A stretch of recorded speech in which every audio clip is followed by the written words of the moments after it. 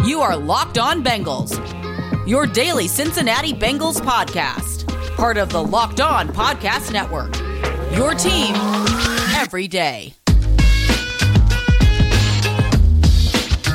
What up, and welcome into another edition of the Locked On Bengals podcast. He's Jake Lisco, I'm James Rapine, and it is Mock Draft Monday. Plenty to get to when it comes to the 2021 NFL Draft. We're going to go 3 rounds. We'll take a look at some of the more popular mock drafts out there. Plus, the coaching staff has been finalized, Jake. This is the last bit of news that we're probably going to get up until a couple weeks before the draft, when Zach Taylor talks and Duke Tobin talks and tells us how they want to draft the best players at the best positions available. But Justin Hill is the Bengals running backs coach in 2021. Does this mean that they're going to go to the Super Bowl next year? It doesn't really mean anything. This is one of those coaching hires where you kind of look at it and you're like, all right, let's find out what Justin Hill's all about. Running back coach, not a terribly important positional coach, in my opinion. I mean, you're definitely working with the running backs. You're dealing with setting protections. You're dealing with getting them to understand your scheme. But Frank Pollock is doing a lot of that, being the run game coordinator as well. So to me, it's one of those hires where he doesn't have a great track record. You don't really know much about him. So let's wait and see. This isn't a hire like a Jim Turner hire as an offensive line coach, where you have a long track record in the NFL and in college football. You know what his rap sheet is, and I mean what his crimes are, and you know what kind of success or lack thereof he's had. You don't really know with Justin Hill. He was pretty good as a running back coach in college. Does that mean it's going to translate to the NFL? I don't know. So we'll see how it goes. I'm not really sure what Tulsa's running scheme is, so I don't know how familiar he is with wide zone versus inside zone concepts, and we'll see what happens there. I know Brian Callahan just talked to Bengals.com about them wanting to get better in the wide zone stuff, which, I mean, with all the history of this team in their coaching staff of running wide zone running games, they just haven't done it and haven't been very good at it. So we'll see if Justin Hill is a part of that or not. They also finalized those promotions, James. Troy Walters becomes the wide receivers coach, and Steve Kragthorpe is now the assistant wide receivers coach. Overall, and the one thing that stands out to me about Hill, he did play at Rice. And look, it's Rice, whatever. That's D1. And I think it matters. Like, former players who, even if it's college, have grinded and worked their way up a bit. There's just a certain respect that I think comes with that, because he still is a young guy. He played in 2010, so it hasn't been that long. He's in his 30s. I think that part can help his cause. I think that's why Troy Walters was so successful, I guess I could say, in his first year as he transitioned. He played in the league, right? So he's going to command respect from guys like A.J. Green or T. Higgins and anyone in between. So I say that's the one thing, I guess, that stands out that I like about Hill. But you're right. We don't really know much about him. But overall, I think I like a lot of what Zach Taylor and the Bengals did this offseason from a coaching staff standpoint. I mean, I think they did pretty well. Frank Pollock, you mentioned, Marion Hobby, I like him on the defensive line. I know DJ Reader was really excited to reunite with him. You get a guy like this and Justin Hill. I'm okay with a young running backs coach. That's all right. And like you said, it's not like it's the end-all be-all of the coaching staff either. So I think they did pretty good at filling their vacancies. I just went and looked while you were talking about some of the other coaches they hired, and I agree. I've liked most of their coaching hires this offseason. I like going with experience, and I like the track record of some of these guys.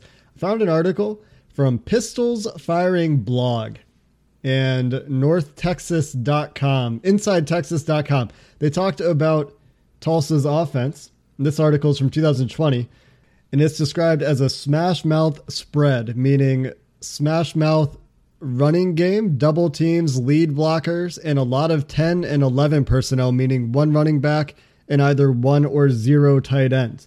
The Bengals, of course, led the league in 11 personnel for most of, if not all of 2020. They actually used quite a bit of 1 running back, 0 tight end personnel as well. So there is some scheme familiarity there, I think. And it will be Hill's first experience in the NFL, so we'll see how he adapts. But He's got a lot of experience around him with those wide zone schemes like I talked about, so wouldn't be surprised at all to see the Bengals make that a point of emphasis this offseason, trying to make sure their offensive line personnel matches that approach to the running game, because Joe Mixon's good at it. That's where he was so successful with Frank Pollock a couple of years ago. So we'll see if they can execute and get back to it.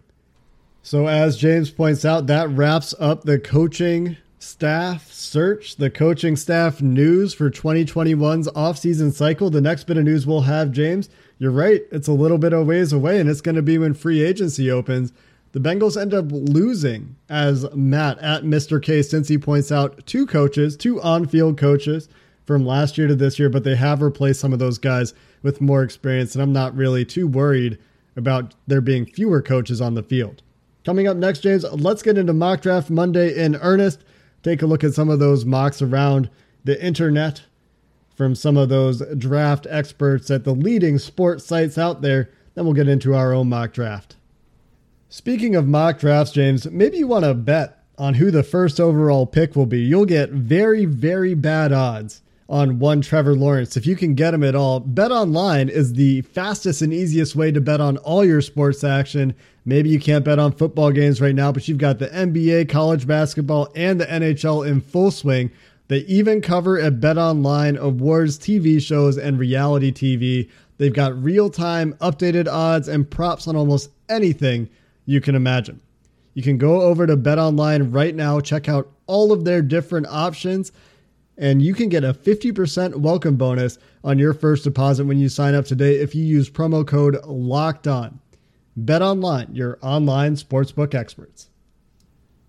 It's Mock Draft Monday here on the Locked On Bengals podcast, and we are in it, James, on the Draft Network's mock draft machine. We were on the clock at number 5. 3 quarterbacks gone, Penei Sewell gone, Kyle Pitts, Jamar Chase there staring us in the face. And depending on who you ask, a number of mock drafts recently have the Bengals going with Kyle Pitts over Jamar Chase. I don't think that's something that either of us really see as likely, but we also had 3 trade offers for first, second, and third round picks from the teams picking 9th, the Denver Broncos, 10th, the Dallas Cowboys, and 11th, the New York Giants. And we took one of those offers to move back because, to me, adding additional top 100 picks is very powerful for a team that has needs at a lot of positions and needs to take more swings in the draft. And this is a scenario that could very well play out. And I think there are some fans that are like, hey, if Sewell isn't there, trade back. And I get that, especially because when we did decide to move back, Waddle is available. Obviously, Chase is available. Pitts is available. And so is Devontae Smith. So you have the top offensive weapons at your disposal. And in moving back, maybe you can still land one of them. And I think that was at least my logic when I approved it, because I'm very rarely, if your guy's there, take your guy. I'd rather have quality over quantity. And while I probably still take Chase, I like seeing this scenario play out because it's new, it's different, and I want to see how it ends up and how it unfolds. I think just getting that extra second round pick for me offsets whatever the difference is between Jamar Chase and Jalen Waddle. It's not like Jalen Waddle has this extensive injury history if you're just looking at the offensive weapons, and it's not like he has the question marks that just come with just being a tight end in Kyle Pitts. Now, if Kyle Pitts was still available here, he went 1 pick before we picked. He went 8th to the Carolina Panthers. Would you be on Pitts here? Would you be on Waddle here, James? Oh, it's close. It is. And depending on who you ask, right? And really it depends on the day of the week for me. Right now, I would probably lean Pitts.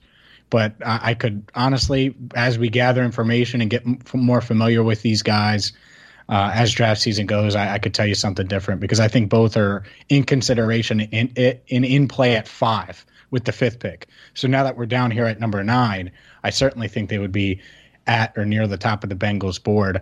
I'd probably say Pitts today, but again, I could certainly see Waddle, and I could see the Bengals taking Waddle over Pitts.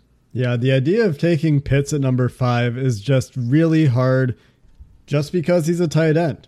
In the last 50 years, There's been one tight end drafted in the top 5, and that was Riley Odoms in 1972 by the Broncos. There have obviously been a number of tight ends drafted at number 6, a lot of those in more recent history, and I think that the difference between 5 and 6 is negligible, but just the simple fact that you have to go back to the 70s before you find a tight end drafted in the top 5, and you look at some of the tight ends that have been drafted in the top 10, it just gives you pause about the position. Kyle Pitts, special prospect, special player, rare talents, but enough to make me pause is simply the position he plays. I'm not saying that means I wouldn't draft him at number 5 or even in the top 10, but it just makes you stop and think and really evaluate. Do I have the plan to make this guy successful in Cincinnati?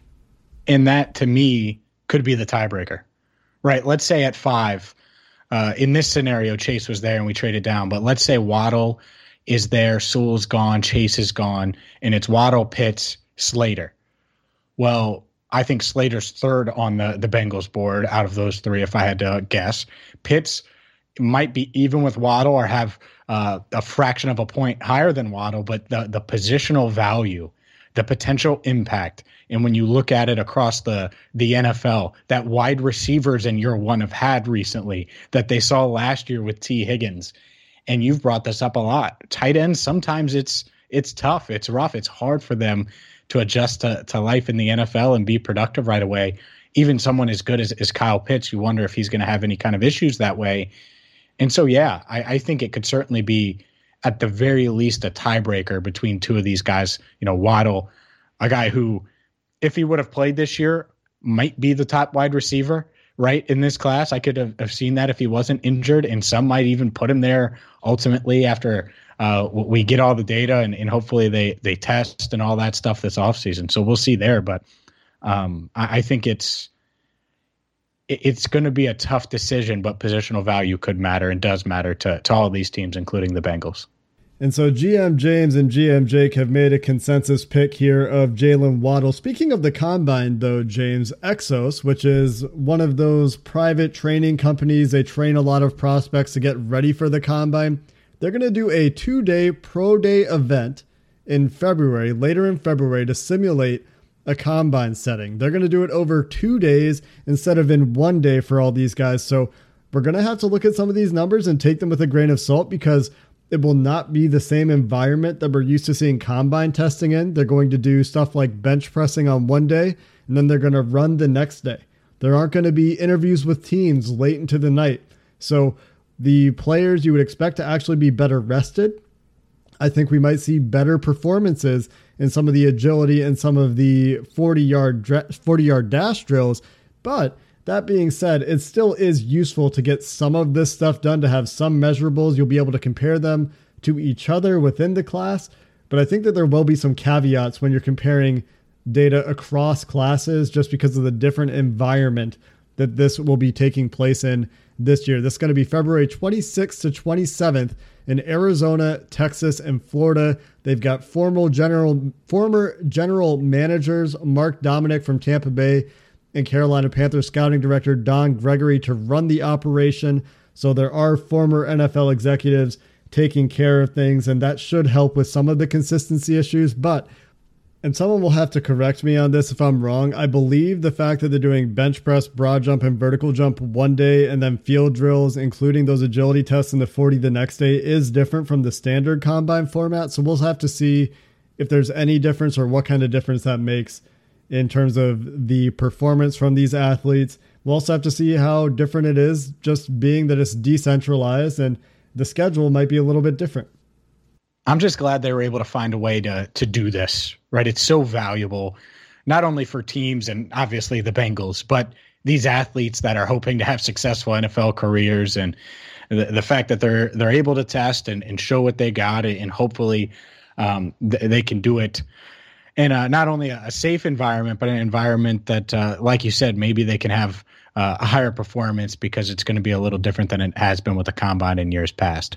Up next, Mock Draft Monday rules on day 2, rounds 2 and 3. We got Jalen Waddle.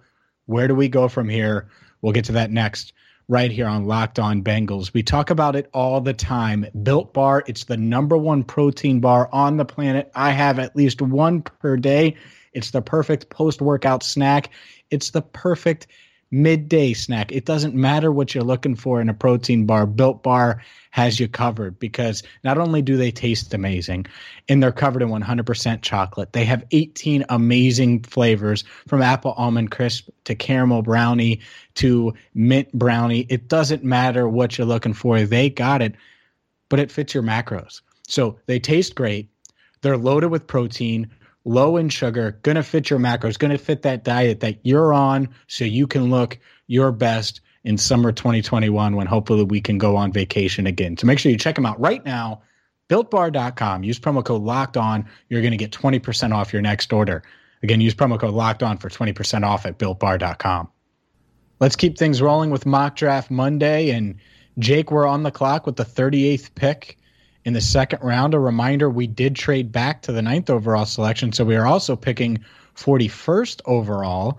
So we're in a good spot here to land a couple of quality prospects. Some names worth noting. A couple offensive linemen I think that are on people's radar.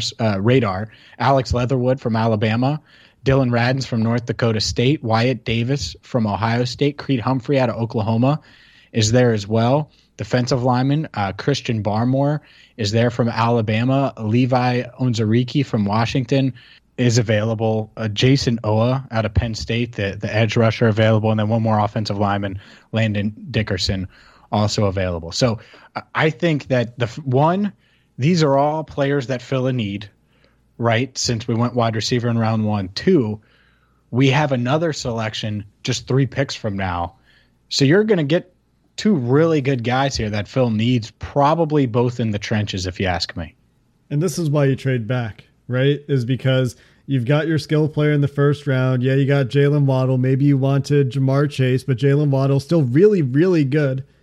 And I think if he had played the whole year, there's a real conversation about wide receiver 1, because when he was on the field with Devontae Smith earlier in the year, as we've said, he outproduced Devontae Smith. He's got a denser build, I guess you could say. So while he might not be as big as Jamar Chase, I don't have as many concerns about his frame.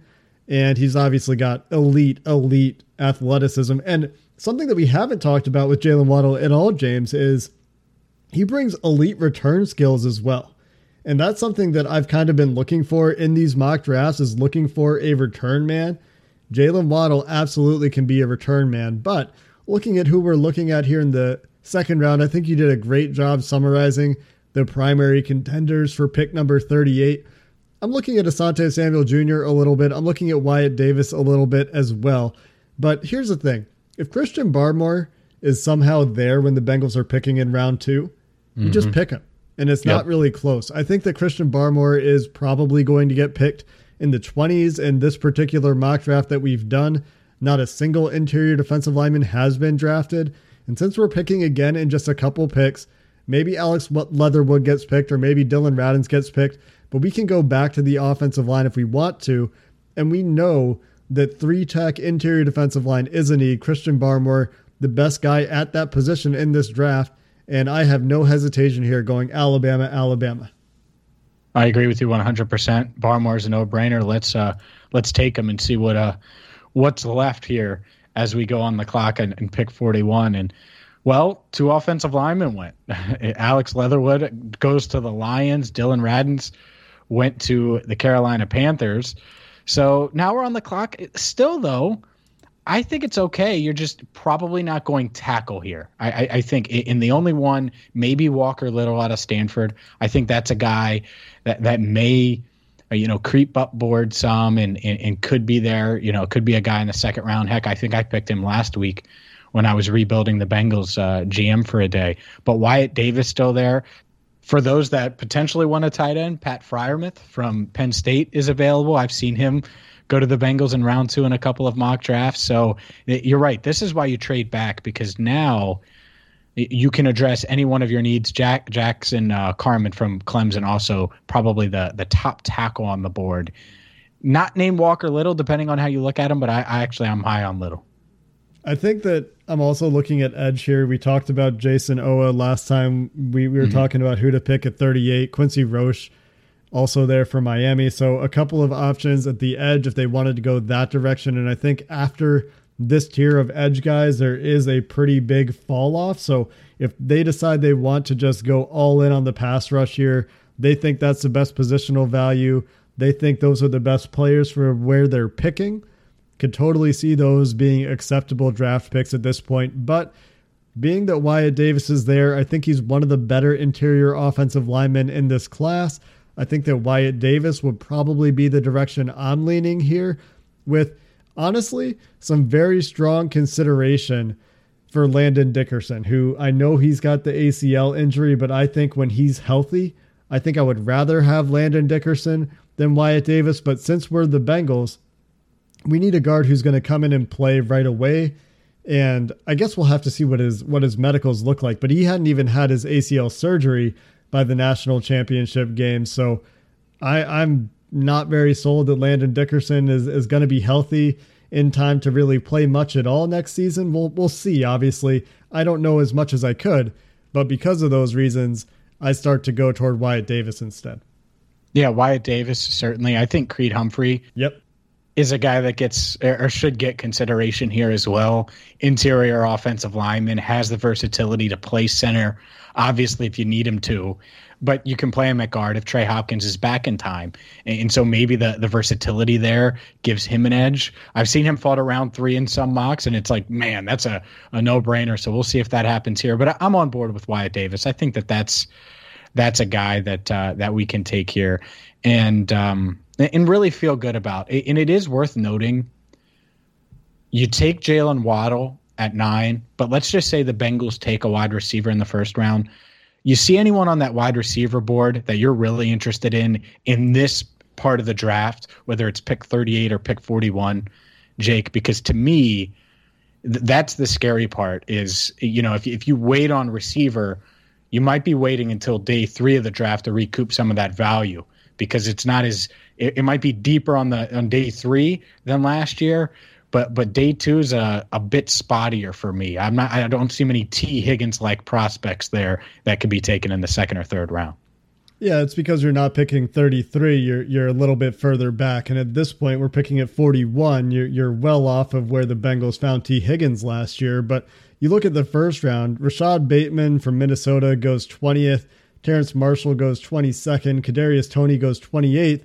Rondale Moore goes 34th. So those are the guys that you're kind of looking at as fringe wide receiver prospects that might be there when the Bengals pick at 37. There's an argument, I think, for Diami Brown from North Carolina. That would be the guy that I would really consider at this point. And I think you shout out Elijah Moore a little bit. I think it's a little early for him. I think it's a little early for me to go Dwayne Eskridge, just because I have concerns about Eskridge being, 24 years old coming into the NFL at his size. So yeah, you're not loving the wide receiver choices here so much, but at the same time, if we hadn't picked a wide receiver in the first round, I would be really hoping that I could somehow land one of these guys, if it's by trading back or by hoping that one of these guys, Tylan Wallace, another one, being there when the Bengals pick in the 3rd round, maybe not all the way in day 3, but in the latter half of day 2. But for me, let's go the easy route here. Wyatt Davis, go 1 pick in the offensive line, 1 pick on the defensive trenches, and we get the wide receiver, the weapon for Joe Burrow to round out that wide receiving core, and a real returner that is something that I think is a low-key, understated need for the Bengals in 2021.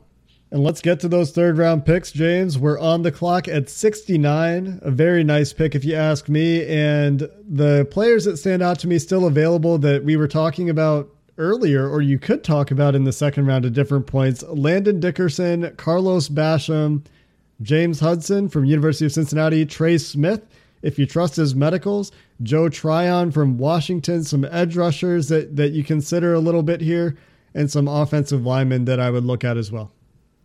Absolutely. Deontay Brown, another guy, if you want to keep continuing to pluck from the Alabama tree. He's the guard that went viral because he's just a mammoth of a man. To me here, and a reminder, we're picking 73rd overall too, since we did trade back. I think that you're already considering Dickerson. He's there now. I would take him. I don't see a scenario regardless. They could sign Joe Thuney. They could take Wyatt Davis. But if Dickerson is a high second-round grade, you're not letting an ACL injury get in the way of taking him at 69th because you still have that 73rd pick, and you could still take a James Hudson. You can still take a Carlos Basham Jr. or one of these edge guys, and you're really taking the top guy on your board. So that's my vote. I would say let's take Landon Dickerson. I'm not going to let an ACL scare me off. Yeah, I think I can get on board with that. I really like Landon Dickerson. I think he is gone in the second round. I think the scenario where he gets to the third round is teams are really scared of his medicals. Maybe the ACL is worse than you thought, but the guy is a really good interior offensive lineman. He loves to finish blocks. I think that he brings a personality that this team would really benefit from. He has all of the ingredients of being a real great leader in the trenches, and I don't know that this team really has a leader in the trenches right now, at least not the kind that I envision Landon Dickerson being in the NFL. So we're really whiffing at tackle is the only thing here. And that kind of points out a couple things. One, there's some positional value stuff there. And maybe if you want to get your tackle, you need to be comfortable taking a guy like Jackson Carman at some point in the second round, or you need to be more aggressive with Dylan Radins if you think he can play tackle, or Alex Leatherwood if you think he can fix his issues with his hand usage and some of the issues with occasional slow feet and getting beat with some counter moves. But if they get the tackle in free agency, because we know that's what they value more, then this is a scenario that's just a dream, right? That you get a couple interior offensive linemen, you have the opportunity to get 5 picks in the top 75 to address both sides of the trenches and get a weapon for your young quarterback. So I look Landon Dickerson here, and then when we pick again in just a few picks, I'm looking at whatever the best available edge guy is to supplement the defensive line pick that we made earlier in Christian Barmore. So we take Dickerson, and Basham is still there at 73. I mean, I love this, Jake. I feel like we nailed it here because you get the playmaker, you address both sides of the trenches like you mentioned, interior, you address edge. Suddenly there's a wall in front of Joe Burrow with Wyatt Davis. Hopefully you've addressed the tackle position in free agency because that's something that I think both of us would do and we did when we were GM of the Bengals. And then you're able to get a guy in Landon Dickerson who might end up being better than Davis, but you have Davis, so you don't need to turn to Dickerson or rush him back or anything like that. This is a hell of a start. I mean, you're talking about 5 really quality players from 3 Alabama players, 1 from Ohio State, 1 from Wake Forest. All guys I think could contribute outside of Dickerson because of the injury right away. Right? I think let's roll. Well, strap up, baby. The Bengals are fun again. I think this is probably my favorite result out of any of the mocks we've done so far. We didn't get the tackle. We didn't get Penei Sewell. We didn't get Jamar Chase, but I love Jalen Waddle anyway. I think I've talked enough about the things that he does really well. Getting both Christian Barmore and Carlos Basham, those guys are both on the field for you on third down. And Carlos Basham showed at the Senior Bowl that he can kick inside and be a versatile player. He can play on the edge for you on early downs. He can kick inside on third down and rush the passer from defensive tackle. Christian Barmore, an every down defensive tackle as well if you want him to be. And the beauty is just you're immediately so much deeper in the defensive trenches and the offensive trenches, to be frank. You've still got Xavier Su'a-Filo there. You're still expecting Trey Hopkins back at some point. And if Landon Dickerson is your center of the future, now that means that you've got Trey Hopkins who can play any position on the offensive line, and you can put him wherever you need him. You definitely have a hole at this point at right tackle, but if you're rolling out a starting offensive line on week 1 of Jonah Williams, left guard, say it's Joe Thuney, maybe they don't get anybody, and it's going to be Xavier Su'a-Filo instead. A center that's going to be either Billy Price or Trey Hopkins, of right guard and Landon Dickerson or Wyatt Davis, and whoever your right tackle is. They need some additional bodies in the offensive trenches for sure.